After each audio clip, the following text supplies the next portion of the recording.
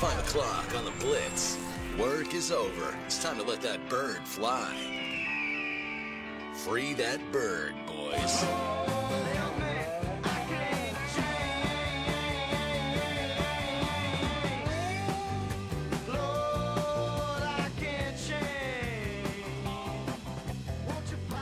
Happy Tuesday, everyone. It is another edition of the show on the Blitz 1170 and streaming on the Blitz 1170 app.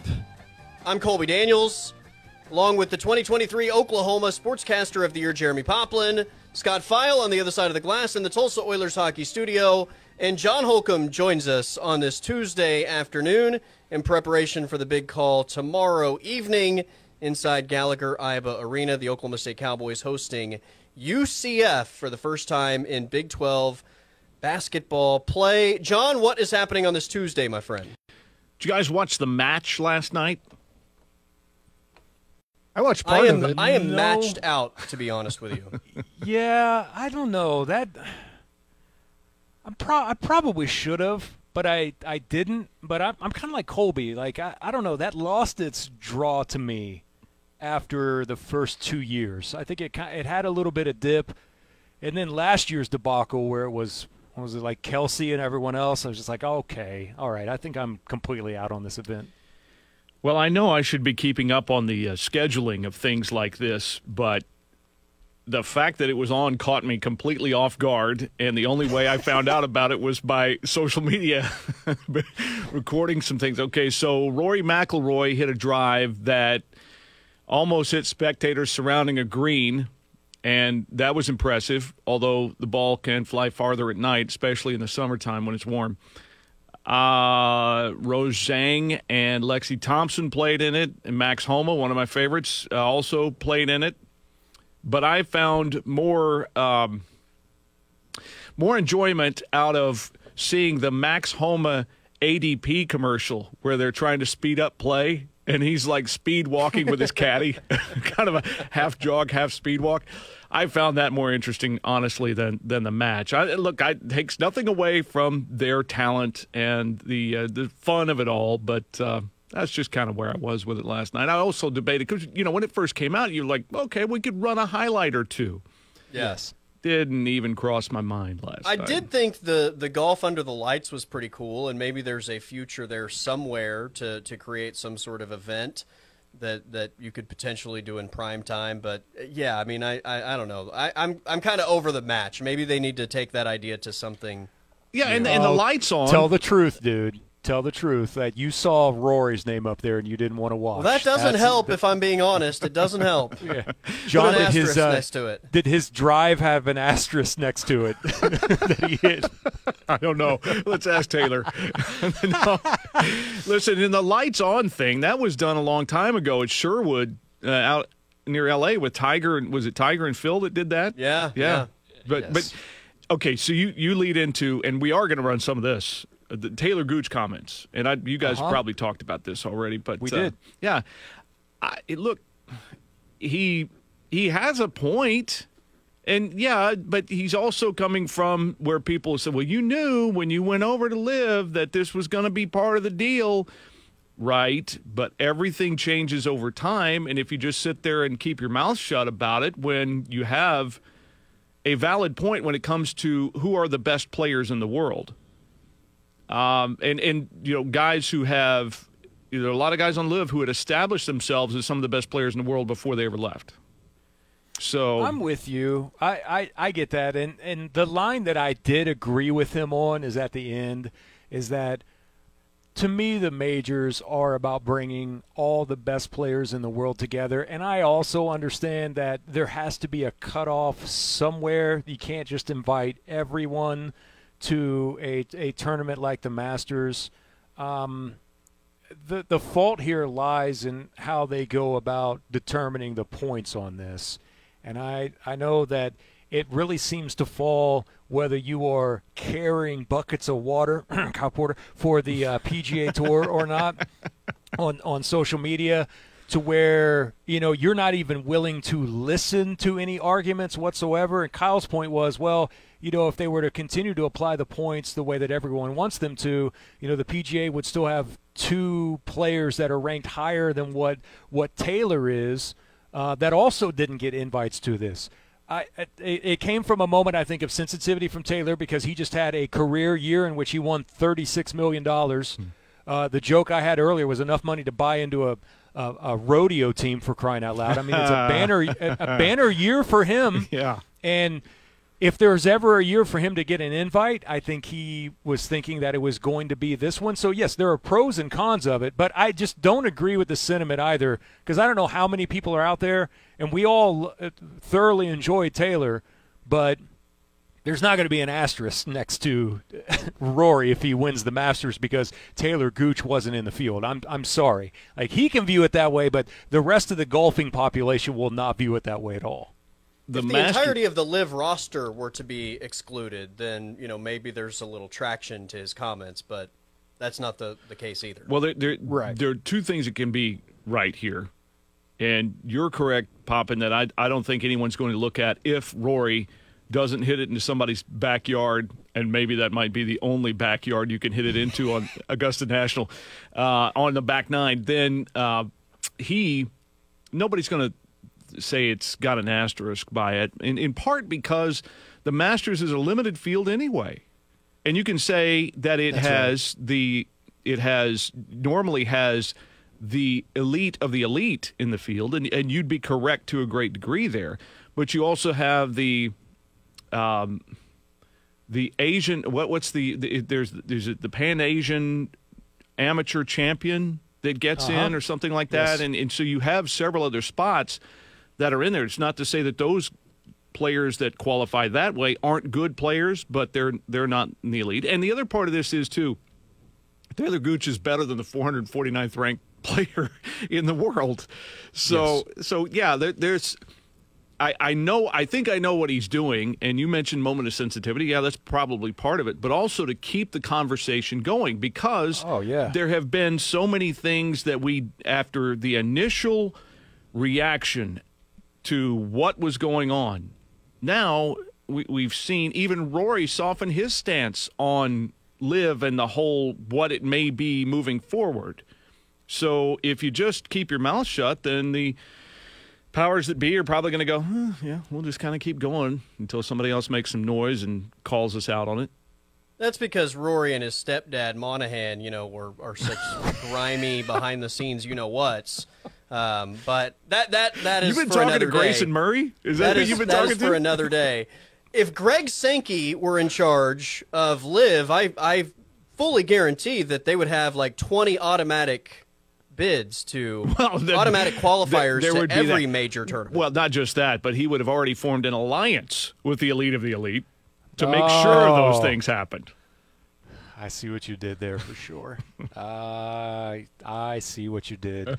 Yeah, like the constant and how this continues to evolve moving forward. I do agree with you. I think him making noise, this is also a long-term play for him as well because, I mean, if he can't say anything now, what's the point of having the type of year that he had? I said this multiple times last week. What's the point of having bleep you money if you never actually spend bleep you money? Mm-hmm. What's the point of having all of that stature that you've built from coming off of a career year if you're not going to be willing to stand up for yourself in a moment like this? So I at the end of the day, the storyline in golf is still going to be what happens to the regular tour stops. The majors are still going to be fine, but what happens to the regular tour stops with the high-profile players that are no longer not only playing it for their own reasons or that have moved over to LIV? That's the major problems with golf right now. I'm not worried about the majors yet.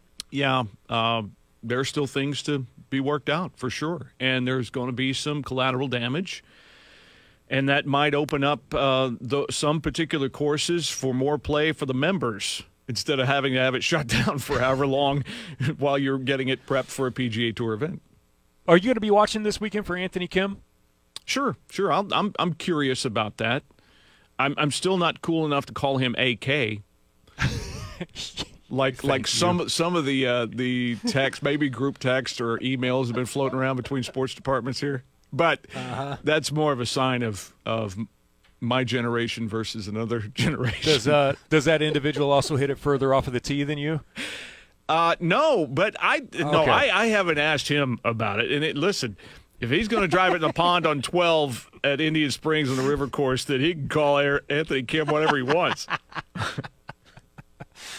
Gosh.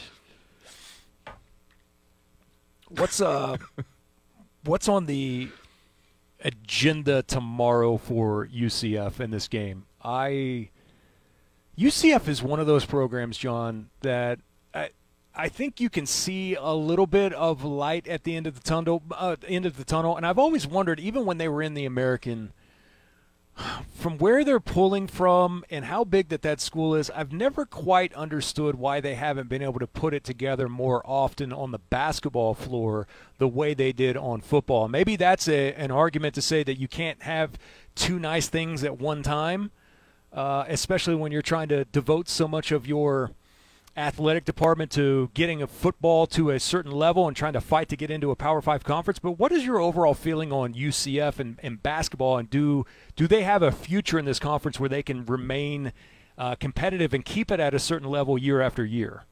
Well, you've got a coach in Johnny Dawkins who knows what it's like at the most blue blood of programs.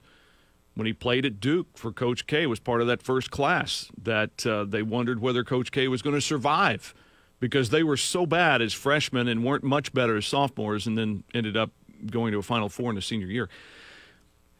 So my point is, he's been at Stanford and had some okay years. I don't know how Mike Montgomery, replacing Mike Montgomery, coming in after his success, it just, maybe you thought they would achieve more, but he knows what he's doing. And what he has assembled, at least right now, is a talented, they're a very athletic group of guys with a couple of scorers who can be very dangerous at times, but also the consistent flow of offense hasn't been there. And I know I'm getting a little specific based on your question, but if you're in a place like Orlando and now you're in the Big 12, there is no question that your football program, you could argue, was better suited to try to make some moves initially in the league than your basketball program. And some of that's kind of obvious, but you still had OU and Texas in the league this year, and UCF had games where they looked really good and then others where they looked also ran. UCF basketball has been that way to a degree. I mean, they come off a win over Texas Tech, and Texas Tech's solid team, very good team, top 25 team. And UCF goes on one of those runs, just 20-3 to beat them by 14 in Orlando. The big mystery is, so what are they going to hang their hat on? I think that's really, we'll probably find out tomorrow night more of where they could go immediately. It appears that Johnny Dawkins' program is going to start out by trying to be as physical and long and athletic as possible. And that's the big picture. And then find the skill guys who can help them in a half-court offense. But I think that's where they are. The problem is that to be at the top of the Big 12 or challenge for the top of the Big 12, you've got to have both. And there's a reason why Houston's number one. They have both. But they also have a guy in Kelvin Sampson whose style for years and years and years is translatable from league to league. You can say, well, he didn't do that much at Indiana, and but that's gosh, we're almost talking 2 decades ago now with that. And he's established it at Houston. They are in a great recruiting base. Orlando's not bad, but it's better, I think, overall for football than basketball. They only have one more win in conference play than OSU does, but it kind of seems like probably the quality of all of their wins really is what maybe creates some sort of gap in your mind, I guess. Yes, and they've had more long. They really haven't had. Gosh, they haven't put together a win streak in Big 12 play. Now they have a chance coming off the victory over Texas Tech, but it's ever since they started league play, they opened and they got their tails kicked at Kansas State. And we all thought, oh, okay. And then all of a sudden they upset Kansas. You remember that one? And that's with the palm branches, and we talked about all that. Lose at BYU, beat Texas in Austin with the horns down Rodney Terry controversy, and then lose big at Houston. Beat West Virginia in Orlando, which isn't, saying a whole lot this year. And then lose at Cincinnati, lose to Baylor at home, then beat OU down in Orlando, and then 4 straight losses before they beat Texas Tech. Just hard to find any sort of consistency. And I think that when it gets down to that, and I know I mentioned this yesterday, but Brendan Manzer knows what he's talking about. Former Cowboy guard, coached at St. Gregory's in college in Shawnee, and does all the a lot of ESPN Plus games. Color analyst, and is a good friend. And the way he describes them is they are, well, I'll just say it the way that I'll say it, very challenged in the half court offensively. And so that is hard to overcome, because when these games get into kind of grind mode and you've got to put together a few good half court offensive possessions and you're struggling to do that, puts too much pressure on your defense. And there are too many good offensive teams in this league to allow you to get away with that. Is there going to be any emotional hangover from the Bedlam game? Is that anything that I didn't get to listen to Boynton today, because I know he met with the media, Scott, did you say 3 or 4 o'clock from earlier today? But did he talk about an emotional effect on a loss like that, what it has for you, and how you kind of put that behind you and get ready for this one on Wednesday? Well, our Raven Ray was over there, and she texted me at 4:35 saying, finally getting to interview. So practice went a little bit longer. Okay. So I don't know yet, but we are running a comment from Mike at 6 about it, and I specifically wanted to know, how did practice go on Monday? Because that's the big tone setter. And generally speaking, Mike's been very pleased with the way the team has practiced. And it's just been obviously recently when they found something to hang their hat on in games that gives them the most biggest chance for success.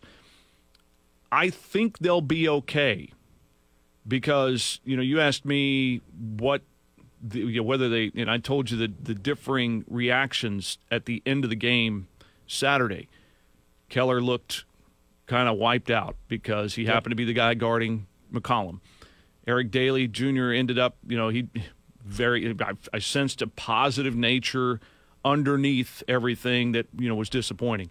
So I think that they will be ready to go. And I think that Brandon Garrison, he's going to be a guy to look for tomorrow night, because he did not have a good game Saturday. And OU had a lot to do with that.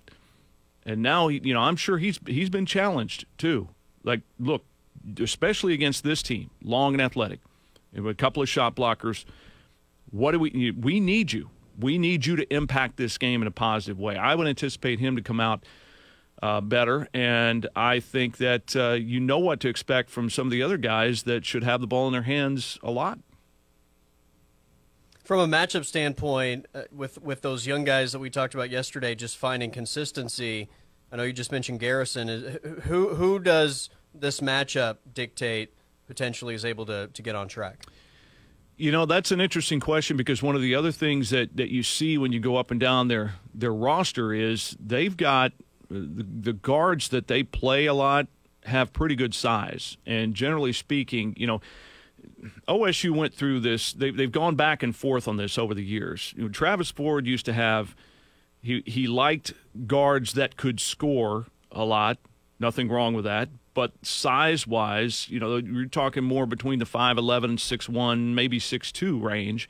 And so you'd go up against teams when you had to have one of those guards defend, and maybe they're having to guard a guy 6'4", 6'5". And then the good defensive teams, the really good defensive teams with the Cowboys, even Bryce Williams may have been listed at 6'2", the transfer from Ole Miss, but he played so much bigger than 6'2" because of his vertical and his wingspan and that sort of thing. So you went to bigger guards in the backcourt. Well, that you give and take a little bit, because then you didn't really shoot it well from the outside. Now you've gone to a team that's more capable of scoring from the outside, but when you look at your starting backcourt now, it's basically 6'2", 6'1", and 5'11". And so what is that, how does UCF, how much can they neutralize the Cowboys offensively in terms of productivity in the backcourt? I think that's one of the big things I'm looking for. And then Diallo inside, the 7-footer for UCF. If you let these guys play volleyball on the glass to bail them out of what might be some challenged offensive sets, then you're going to have a problem. I think you can get up and down the floor on them somewhat, but rebounding is going to be the other area that I'm really going to look at. Are you points in the paint and rebounding? Cowboys have been really good scoring points in the paint and at least staying even with their opponent. I mean, for gosh sakes, both OU and OSU had 54 points in the paint. And remember, that was one of the big problems for OSU for the first half of the conference schedule. They were getting bludgeoned in the paint, and it hasn't been that way the last 3 or 4 games. John Holcomb's our guest. John, a year ago today, I think, is when they unveiled the plans for the next phase there at Oklahoma State through their athletic department and what they hope to accomplish in the future. How has NIL, how has kind of the landscape of college maybe put that either on the back burner or has maybe mess with the timeline a little bit? Because it seems like every single day we keep running into things to where, it's, I don't want to call it a cash grab, but in many ways that it is. And Chad Weiberg was very open about, hey, a lot of these projects are going to depend on how much money that we can raise, but it just seems like so much of the attention and the focus is not on brick and mortar things on these athletic departments, especially with football. It's on, hey, we've got to build this to make sure that we have enough money in the accounts to be able to compete NIL-wise. It just seems like it's kind of a game changer with what's happened not only with NIL, but in Oklahoma State's instance, it seems like a pretty big timing issue right now when you're trying to get all of this accomplished. Sure it is. And it used to be, to your point, Pop, I mean, it was all about facilities, especially, the football-wise. You're looking at it, and, when OSU built that, renovated their basketball locker room, I mean, it was state-of-the-art. Everything was tremendous. And now, sure, it matters to players somewhat, but it pales in comparison to what they may be able to make, what they may be able to put in their pocket, what they hopefully save to be able to pay taxes on it whenever that comes around, So I do think, and as we mentioned the other day, and we talked about it on the Blitz Sunday night a little bit, this class action lawsuit by student athletes basically saying they should be entitled to a percentage of the TV contract money with schools and leagues. And what that has administrators worrying about at this point. I think the facilities, you can't help but push them down to, okay, well, we're still going to get to that, but these are more pressing issues. NIL is a more pressing issue. Whatever's going to come out of this lawsuit is a more pressing issue, because you can't make facilities number one now with that on the table. So I still think they want to get it done, but it's Doesn't the gap extend, John? Because, for instance, like right now they're going through the next version of renovations, because you've told us about it on your Tuesday phone calls that we've had sometimes, where you've been looking out Gallagher-Iba for at Boone Pickens with where they're changing the seating right now. And I saw a photo, the next steps in the construction phase. Does that not continue to make the gap even wider? Because football's going to get it. Like, football's always going to be first in line, right? If there needs to be some type of improvements, we're going to find a way to get this done. But we might have to push the other ones unless we can find someone that's a, former alumni that happened to play, I'm just using an example, like women's soccer, right, that's willing to donate a bunch of money here to finish out these improvements here. Like, football's going to get theirs no matter what. I'm worried about the other elements now to the athletic department that are going to have to wait even longer now to raise enough funds to get things like that done. No, yeah, that's where you are. And a lot of that's out of your control. And so you have to be the best steward of what you have and what you need to find more for that you can.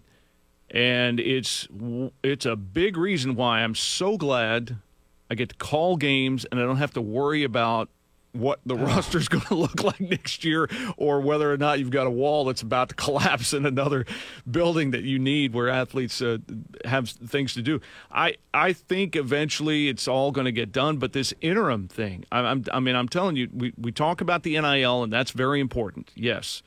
And the ruling, the injunction based on the attorneys general from Tennessee and Virginia, that always sounds weird to me, but it's right. It's correct. Attorneys general arguing that the NCAA has no right to limit what you might be able to negotiate as a student athlete with a school before you ever sign there.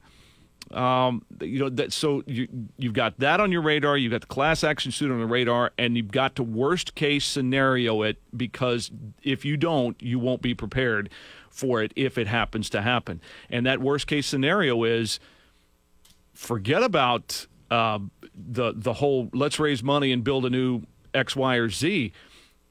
The worst case scenario is, okay, we've had our budget based off of our chunk of the TV money to a certain degree every year. And now we don't know, and if a significant portion of that goes away, okay, then how do we do this travel for this particular sport? How do we, what do we decide to do in non-conference basketball? Can we get to these, this like the exempt tournament status in these places? What do we have? The non-revenue TV sports. bubble doesn't burst, right? Yes. That we've been talking about for 30 years. Yes. Let's hope that the TV revenue bubble doesn't pop. So you look at all of that and you go, okay, well, I mean, it's good to have a plan for improving the current facilities or building new ones, but now all of a sudden that gets pushed down the line. There's nothing you can do about it. Outside of what you said, you have some wealthy alums step forward and really help. And there have been some that have, but we're talking about a whole nother level here. I don't know if anyone has started a campaign on your behalf yet, but I would, if not, I would like to nominate Pop, Scott, and myself to somehow see if we can start a grassroots movement to get you and Dave on the NCAA football game. Like, you should have the ability to play as Oklahoma State and have your games called by that'd Dave be really Hunziker and John sweet. Holcomb. Include the radio teams. That would be fun. But it would be hard to make it completely authentic, because I'll go back to this, and some people have argued with me that said, no, it's the real call. When I saw the movie Miracle about the 1980 U.S. Olympic team, and Al Michaels was on the call, and it just, you cannot convince me that they took everything that he was doing the play-by-play for from the actual broadcast of that game. It sounded to me like he was 30 years older and he was in a studio doing part of it. And somebody, no, that's the real thing. No, it isn't. He sounds like he's 60 now. Back then he sounded like he was 30. There was an energy to it. And do you believe in miracles? Yeah, that whole thing. I mean, now maybe they took pieces of it, but there was no way the whole. So my point, here I am comparing Dave and me to the great Al Michaels and the Miracle on Ice. But Dave and I would get in the studio and to try to drum it up without it happening with that energy like we talked about yesterday, without the crowd and letting it breathe and all this stuff, it might sound more like, hey, Dave, as you call this touchdown, I'm going to go down to the suite level and find us some cookies. That's actually what I want on my game. Yeah, that's exactly Sign what I me up want. for that. I also want to be in the sound booth when they just hand the list to Dave and like, Dave, here are things to read, and in order it's like, holy guacamole, and then after that it's like, good night Vienna. I just want to see the list of Dave-isms that they put in order for him to read. And be like, all right, Dave, all right, that one's, we need a little bit more energy on the next one, and to see him kind of go through. And your list says something about coleslaw on a hot park bench or something like that. Yeah, that's right. That's right. I like that idea, though, Colby. I hadn't thought about that before. Thank you. The home team broadcast. This show is full of great ideas. Thank you both. Unfortunately, nobody ever capitalizes on these ideas, but No. We're just spitting gold over here. That's all. That's all. It's going to be really valuable soon. Fiat dollars crashing, boys. Max out your credit cards into Bitcoin, John. Oh, man. Seems to be a trend. Oh, man. And that's probably where we need to leave this segment. We had a story on that earlier in the show. Yeah. Well, we won't put an asterisk on this segment. I hope not. This one is asteriskless. That's right. But maybe it'll happen under the lights eventually. Prime time, baby. Oh, that's where it needs to be. That's right. John, we'll catch up at the end of the week, my friend. Sounds good, boys. We'll be on our way to Austin on Friday, so we'll be wearing the Kevlar suits. If we have to southbound, walk out or and down. Oh no! I'm not. No, even though I don't want to jinx it. I've had the last 2 trips have been good. 35 south. Remember, but not with this one. Yeah. No, I'm going to go with a team. Okay. And if we have to venture out downtown, probably need a nightstick with us. Well, say hello to the Minister of Culture for us while you're down there. all right. In that orange suit, I swear to God, John, that he's never had dry cleaned. I bet it stinks to high heaven. There's no way he's had that thing washed. I'm going to use that nightstick to give us arm's length in between us. You can get some ninja throwing stars at karatemart.com for only $21, John. So think about that as well. That's my band name, Ninja Throwing Stars. From karatemart.com. Our hit single was Duck. That is the brilliance of John Holcomb joining us via the Blitz Hotline. I'm Colby Daniels, along with Jeremy Poplin and Scott File on the other side of the glass in the Tulsa Oilers hockey studio. We're back in a moment on the Blitz 1170 and streaming on the Blitz 1170 app.